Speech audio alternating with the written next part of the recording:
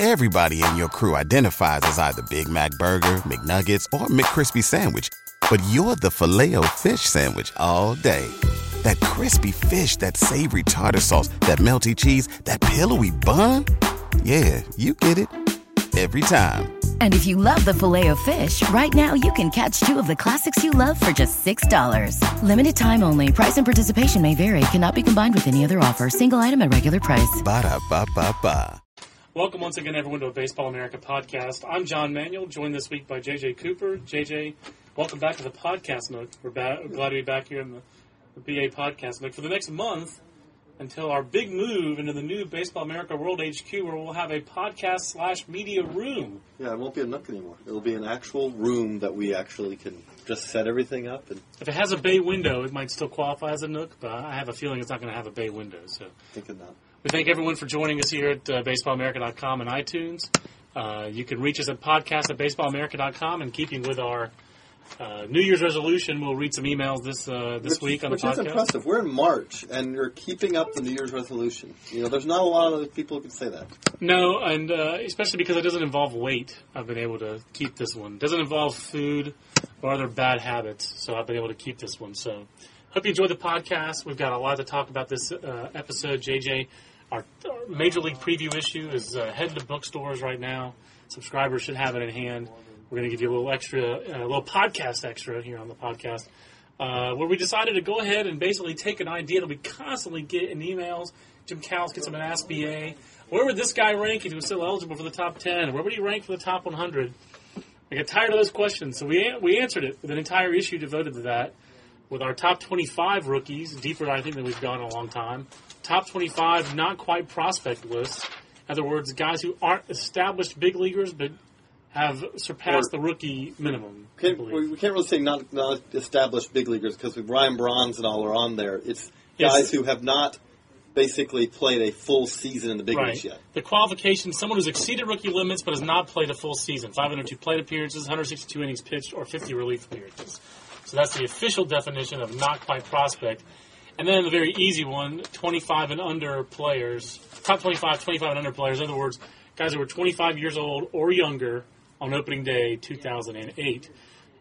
Who have played a full season. So let's make it clear. I don't think if you were 25 and under and you weren't already established big leaguer, you're going to make this list. Well, Ryan, there are guys who may have made it if it wasn't for the fact that, Right. Oh, no, there's no crossover. Yes. Right, that's what I'm trying to emphasize. There's no crossover. Ryan Braun, if you're wondering why Ryan Braun is not on the top 25 under 25. And you've surpassed the other things we just talked about for the not quite prospect list. Yes, there's no overlap, indeed. Right, because if you compare him to the back end of that list of the 25 guys that are 25, he probably, you might take him over, you might take him over Ryan Zimmerman at 13.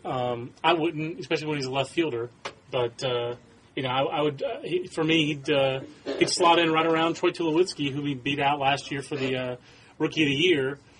And with all that said, we had a very close vote in the office. I voted for Braun.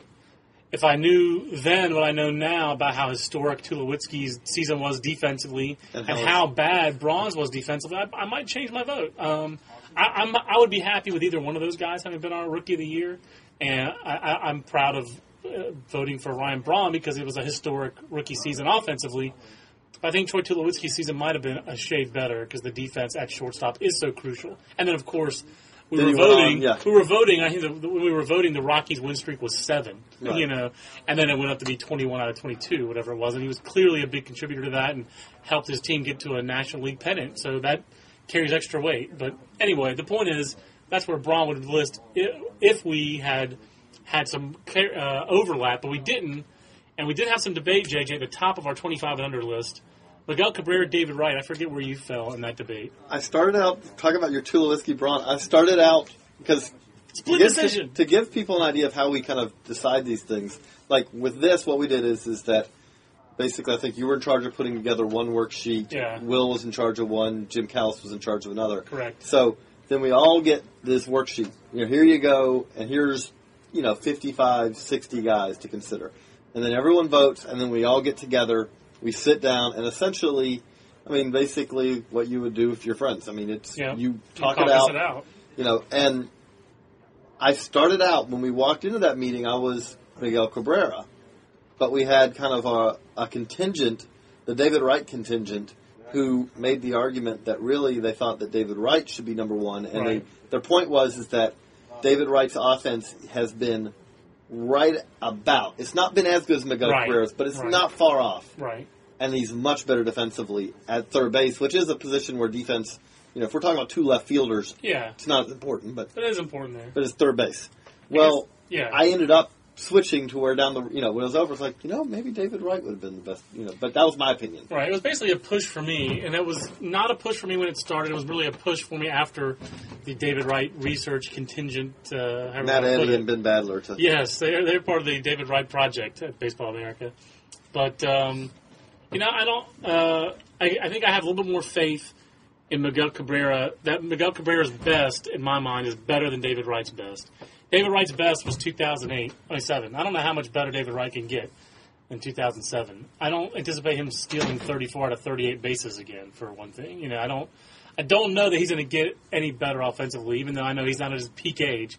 I think Miguel Cabrera will have like a monster 50 home run season. I might agree with you on that. I also think that David Wright will have a significantly, probably a longer career because he takes better care.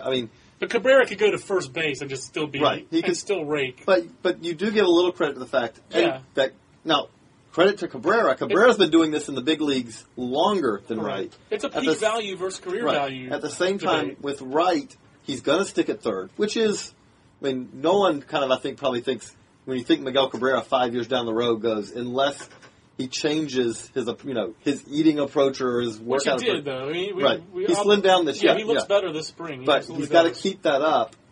Otherwise, a lot of people think he's going to slide over.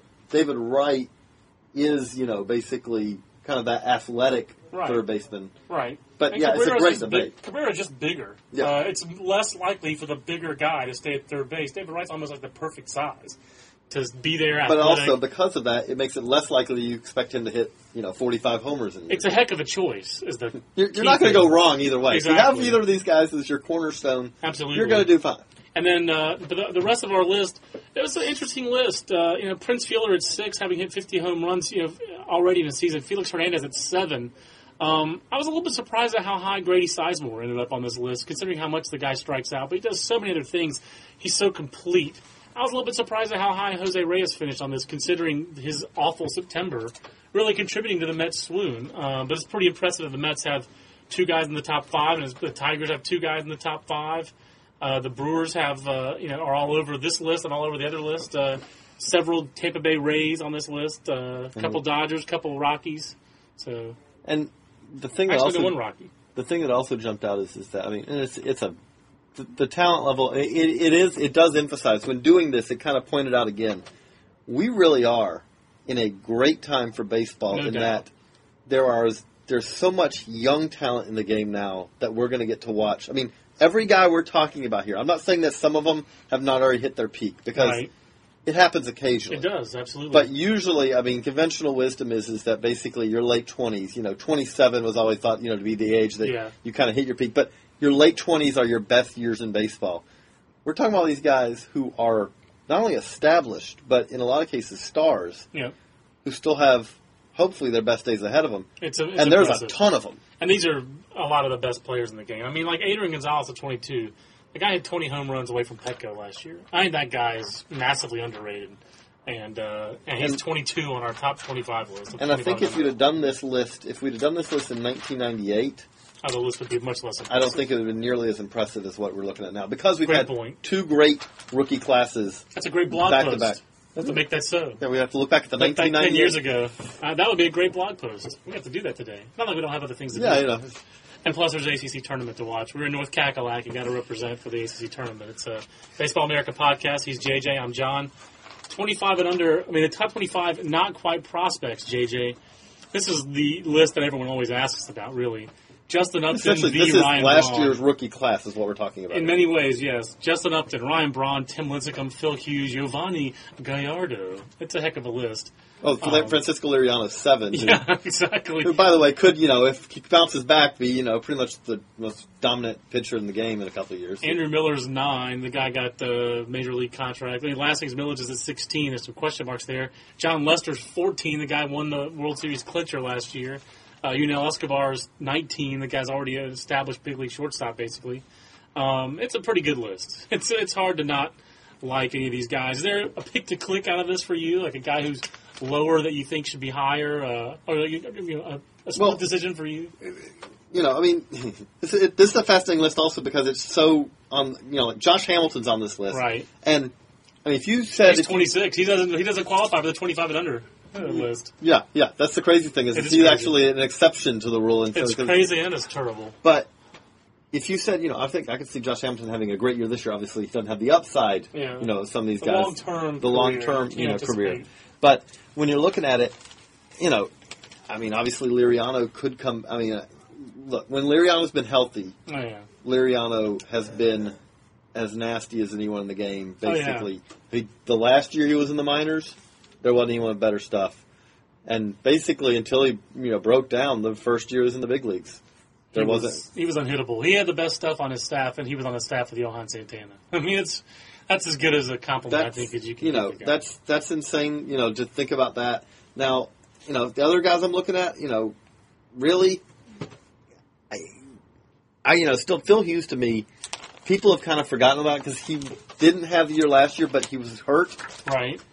There's really not a whole lot of difference in Phil Hughes where he is right now than where he was 2 years ago when he was the best pitching prospect in the game or one of the top two. Right. Coming into last year, really. Yeah. I mean, so I would not be shocked at all if 2 years from now we're going, why did people, it's not even like people are down on him. Right. But why did people, Java came in, and so there's almost this feeling of not noticing, oh, yeah, by the way, Phil Hughes. He is almost overlooked. And the one thing about Phil Hughes is 2006 is the only season that he stayed healthy a whole year. He's an 04 draft pick. He got hurt that year. It was minor. He kicked the door. He hurt his toe. 05 in the South Atlantic League. He was hurt that year. He had some injury issues. I think it was a hamstring. Wasn't anything significant. And they always, back then, if you think about it also, they were very careful. And last year was the same thing. He had the significant hamstring injury. Then he had a setback when he was coming back from that.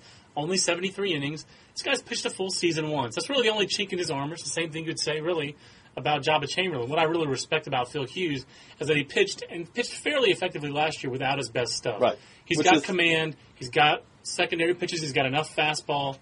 It's hard not to like Phil Hughes. He just has to show he can do it over a full season. Top 25 rookies.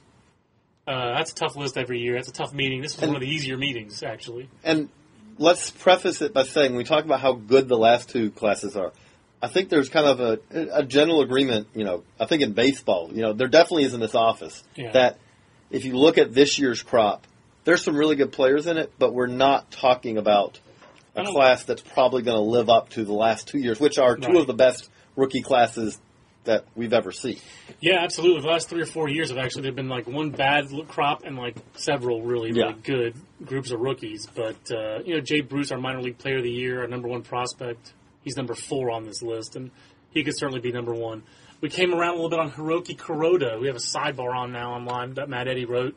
I think we got more information on Hiroki Kuroda between the time that we wrote our top 100 list and we did our rookie list, and so he's higher on this list than you might expect he would have been, considering our top 100. He didn't make our top 100.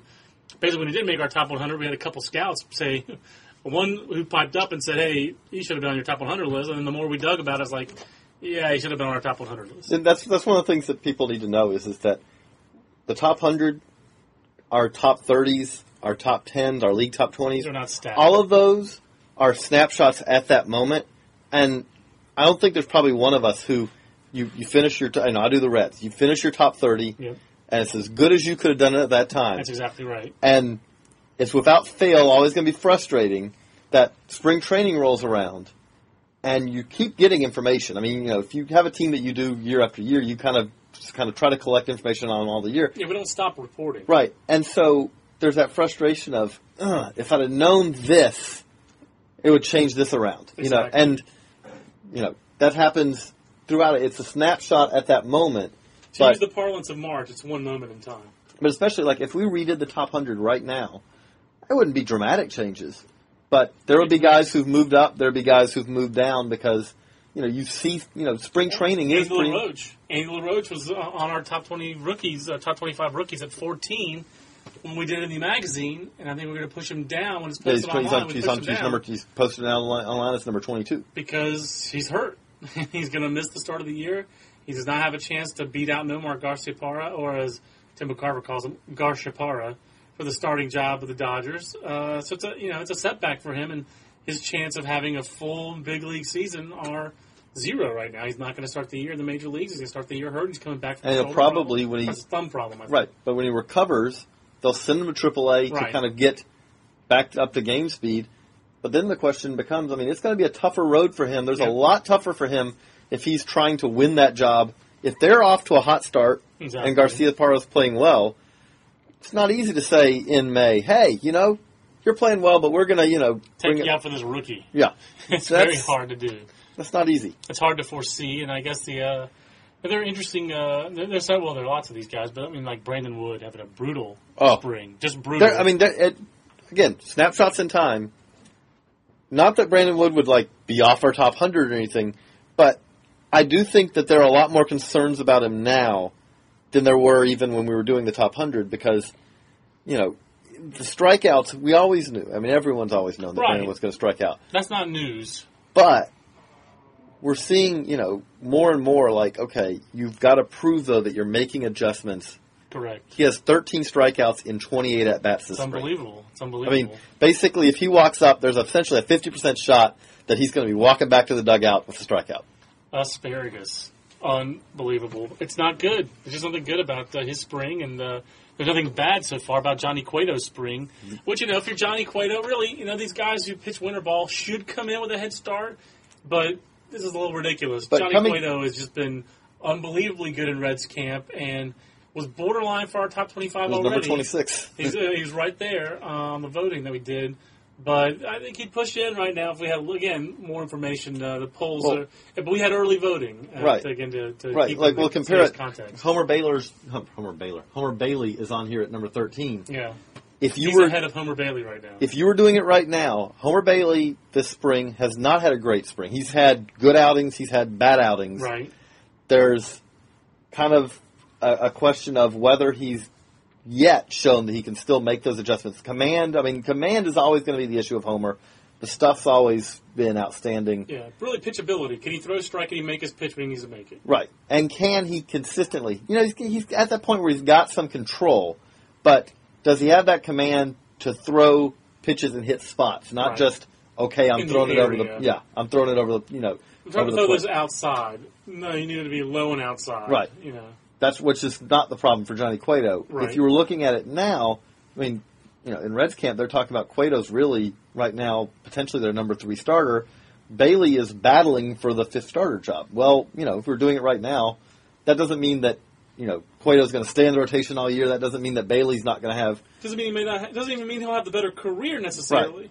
But he's more ready, it appears right now, to step into a big league rotation than Homer Bailey is. And the thing about this is, when we're saying this, Homer Bailey did pitch good, and he was the same way. He's had good and bad outings in spring. Yep. He had good and bad outings last year. Correct. Had some injury problems, but when he came back, he kind of showed that little at the end of the season, okay, here's what Homer can be. But we're still seeing, he may not be there ready to fully show that yet. Maybe too much karma to overcome there with a pitcher named Homer. We just haven't. I don't know if we should discount that. Is there anyone else on this list that you from spring, or just jumps out to you as, hey, you think this guy's going to really... Well, I'm hearing great reports on Jar Jurgens in Braves camp. I'm a Jar Jurgens guy. I think it was a great pickup for the Braves. I like the Edgar Renteria trade for the Braves. They have shortstop depth. If Escobar doesn't work out, they can go to Brent Lillibridge. I like that deal for Atlanta. I think they needed Jar Jurgens. They needed a young pitcher who has the profile of being a durable 3/4 kind of guy, and that's what he is. And our reports on him are good. And Franklin Morales apparently not throwing that hard, not throwing that well in Rockies camp. And, even last year, early in the year, I talked to a scout who thought that Franklin Morales would not be able to stick in the major leagues long-term as a starting pitcher and would wind up as an Alan Embry-type hard-throwing lefty reliever. Now, he clearly got better as the year went on. It was because he didn't think he could repeat his arm action and throw strikes consistently enough. Because that's still, that's the question. That's the question. That is the question. You'll hear that question a lot. The thing is, he did it. Not doing it in Tulsa in May is one thing. Doing it in August and September in a pennant race is more important, and that's why I ranked him as high as I ranked him. Right. That weight's much heavier. Absolutely. But there's still that evidence that he may not have it in him to consistently repeat it and consistently throw strikes. So it's going to be very interesting to watch Franklin Morales and also to watch just how the Rockies progress this year. How do they deal with success, basically? How do they deal with a little prosperity? Be very interesting to watch how they do that, and the Diamondbacks as well. The Diamondbacks had a very active offseason, made themselves better, I think significantly better, but they also really did not have a 90-win team last year. They were like an 80-win team that got a lot of breaks, made their own breaks, and maximized what they had, and won 90 games and won the division. That for some reason jarred me to point out one other thing. It's like, this is the spring. It seems like one of the overriding stories that's coming out of spring training is we've been talking about, here at Baseball America for a while now about how we know the Rays are awful. We know they've always been awful, but they're going to be good. When are they going to make the leap? And increasingly it looks like 2008 is the leap. This spring, it is a leap year. You're seeing... Sorry, put of the day. You're seeing more and more, stories out of Florida basically saying, wow, this team really has something here. It'll be nice if they make the leap, because we've been talking about the leap coming for a couple of years, and from David Price's brief spring fling to Evan Longoria looking good this spring to just the whole team having some talent, to Cliff Floyd's comments where he talks about all the pitchers and all the power arms he's in camp. And this is a veteran who's clearly been around and also knows what it's like to be a hyped prospect and to deal with hype and have to translate being a prospect into being a big league regular. The Rays are already dealing with some adversity, JJ, besides the whole Yankee stuff. Rocco Baldelli, I mean, that could be a big deal for them. Big problem. But at the same time, I mean, obviously it's you hate to hear it for Rocco, but you are looking at a team even with having traded away Delvin Young, who's basically, one of the better young outfielders out there. And Elijah Dukes. Who is one of the better talents out there, if he keeps it all under control. Even with that, you're still talking about a situation where, even if Rocco Baldelli doesn't play a day this year, which sounds like there's a chance he won't, right? They have a chance to be okay. They still have They still have a center fielder. Right. They still have corner outfielders. I mean, they really, they still can be okay. Their whole big question really without him is the right-handed power part of the equation. They have B.J. Upton who provides that. Johnny Guns provides that, but with a lot of strikeouts. The question is, can Evan Longoria basically help fill that void? And who else will be the other right fielder, another outfielder in that equation? You have Gomes, but he's really best suited to be a DH. But Cliff Floyd will play some of that. They sent out Justin Ruggiano to AAA camp. I think that Justin Ruggiano eventually could factor in there. He was 2020 in Durham last year. He's solid, but right now, really, they could use either to have a guy like Pridey back or a guy like Young back. Just have one of those three outfielders they traded this offseason. Of course, I'm the only one who wants Jason Pridey in with Delvin Young and Elijah Dukes, but I'd much rather have Pridey than Dukes, put it that way. He was drafted a round ahead of Dukes coming out of high school. Upton, Pridey, Dukes in their 2002 draft. I love the top of that draft. That's a good draft. On to the New Year's resolution. Please, on to the New Year's resolution. We'll read our email at podcast@baseballamerica.com. I should say. Blake Taylor from, I don't know how to pronounce it, England. Nuneaton, I think, or Nuneaton. I was going to say, for me trying to pronounce something, that's hilarious because everyone in the office knows that I'm the mispronouncer of names. He has an email that actually we can't answer, but I want to thank Blake. I want to thank Blake for sending the email to podcast@baseballamerica.com. It's not often we get stumped. I was kind of hoping you were going to take that one because I was like, wow, I don't know. No, I forgot. I had made a note to self, don't read that email, but it's the podcast. Joe LeCate, who's just dominating our podcast emails, thanks for answering the questions, first of all, he says. And he asked us about the Rays, third place finish in the AL if possible. I think we certainly agree about that. So Joe sent that one in. And then he also asked about our 2009 top 10. And this is the one I really wanted to read. He liked our top 100. Who do we think will be in the top 10 for 2009? His includes such players as Clayton Kershaw, Travis Snyder, David Price, Chris Marrero, Jake McGee and Wade Davis, Mike Moustakas, Matt Wieters, Jason Hayward, and Angel Villalona. Those are good names. Yeah. Now, my question is, after having watched Kershaw basically, look absolutely, completely filthy, in spring training already, there's some question about whether he will actually, he might not hit 50, and he probably won't hit 50, so it probably will be, but I would be shocked if he's not up at some point this year. It would be a surprise. There's no doubt about that. And David Price will be up at some point this year probably. But both of them probably still will be under the innings limit. So, yeah, I mean, I probably, if that's the case, if Price and Kershaw are both healthy and still carrying prospect eligibility, I think they're above Travis Snyder. Yeah, absolutely. I think David Price has to be ahead of Travis Snyder. I don't think Chris Morrow's 4 either. That's the one that's out of place a little bit for me. Like, if I had to go by that profile and think of who would be in that top 10, maybe I'd say Matt Laporta would be more likely to be up there. Trying to think of other top hitters from the last couple drafts off the top of my head. Which, again, that's where this is what we've seen when we're doing the top 100 and all. It's that next wave. We've seen so much go on in the big leagues. Right. That next wave is a little bit thinner. It seems like that. Yeah, depth in the minor leagues in that top 100 was less than it has been before. But I mean, he picked up on the right guys that we are enthusiastic about. The Moustakas. Right. I think Moustakas. I think Moustakas could be number 3, number 4 next year if he comes out this year. He was number 6 in Jim Callis' list this year. I mean, if he comes out and has a strong, basically debut. Right.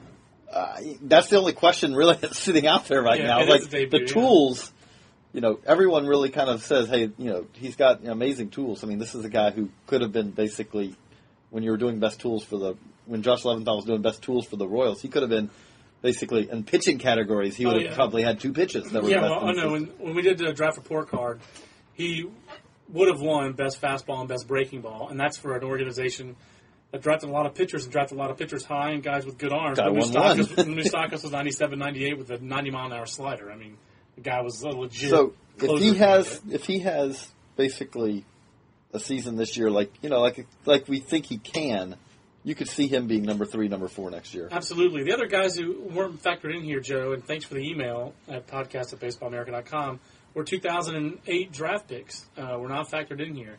I could see Tim Beckham being in this list. More than that, I could see Pedro Alvarez. I could see maybe Justin Smoke. Right. I can maybe see Aaron Crow or Brian Mattis. So depending on what kind of springs those guys all have. Heck, I'll even throw out Tanner Scheppers. There aren't many college pitchers who have the kind of stuff and getting results that Tanner Scheppers has shown at Fresno State. That's what I would expect that next year's top 100 you are going to see a lot. I mean, this year's draft, seems more and more like this is the year of the college pitcher because there is a very impressive group of junior pitchers out there. Absolutely. That we could see a number of those guys. Similar to 2006, but they're better college bats this year also than you usually get. And while a lot of those guys are corner infielders or left fielders, that kind of thing, that's where you want guys to hit. And frankly, the profile in the major leagues has changed. For our future story, we'll tease here. But when you got guys like Ryan Garko and Kevin Youkilis, who are first basemen on championship-level teams, or Casey Kochman, even Todd Helton, who's hitting 15 home runs a year basically these days, there are fewer Ryan Howards and Prince Fielders out there than there were 5 years ago. So the David Coopers and Yonder Alonsos and Justin Smokes, even if these guys are 900 OPS guys or 850 OPS guys, those guys are going to be big leaguers. They're going to be big league regulars, and teams are showing that might be the new championship profile of first base. You may not have to hit 50 home runs. You might have to be a really good hitter. I don't think that 50 home runs is the norm, or 40 home runs is the norm at first base anymore.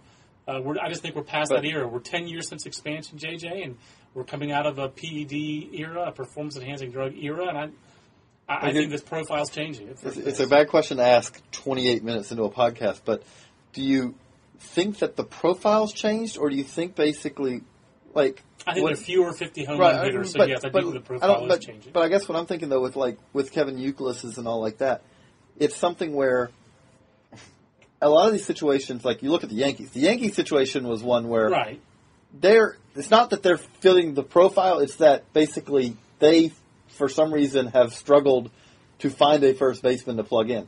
Even in Kevin Youkilis' case, I just think it's an emphasis on good hitters, not just power. That's my main point. Okay. I'm not saying you don't need to have an 850 or 900 ops at first base.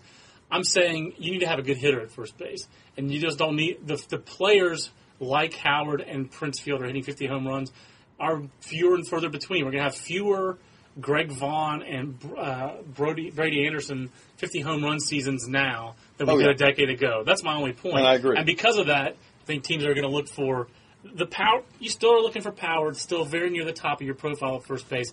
But I think the key is to have a productive offensive player, and that's a guy who hits for average, who gets on base, who hits for power. But if it's 20 home runs and 40 doubles and a 310 average and a 380 on base, that's going to be good enough. That's my point. Is you don't have to have 40 to 50 home runs to play first base anymore. And it will be interesting because we've talked about this also around the office, that this is a year of college first baseman. And that if you were talking about a draft profile, it's one of the worst. That you just don't see drafted in the first. Hasn't been a first-round college first baseman, a guy who played first base in college since Carlos Pena in 1998. That's shocking. That's 10 years. Yep. And this year, you could see Smoke, Yonder Alonso. Alan Dykstra. Could see Alan Dykstra, but he's playing some third base. He's playing some third, but he's playing first. He's a third baseman who plays third base until they late in the game, and they go, here's your first base glove. He's playing third base to prove that he'll be good enough to play first base, basically, because there are a lot of people who thought he was a below-average defender. Now I'm hearing that scouts are saying he's average at first, if not a tick above. But he's still below average at third. He's really just too big to be a third baseman. Bringing it all back to Miguel Cabrera at the beginning of the podcast. That's the mint on the pillow for your podcast. JJ, great job. We need to do probably our loudest podcast in several weeks as we're back in the podcast nook, and JJ and I project our voices more than most here at Baseball America. Joe, thanks for the email. Don't let Joe hog all of our email, guys. It's podcast at baseballamerica.com. We'll read the email and think of it as like Ask BA, but on the audio version, non-Jim Callis edition. So for JJ Cooper, I'm John Manuel. Until next week, so long, everybody.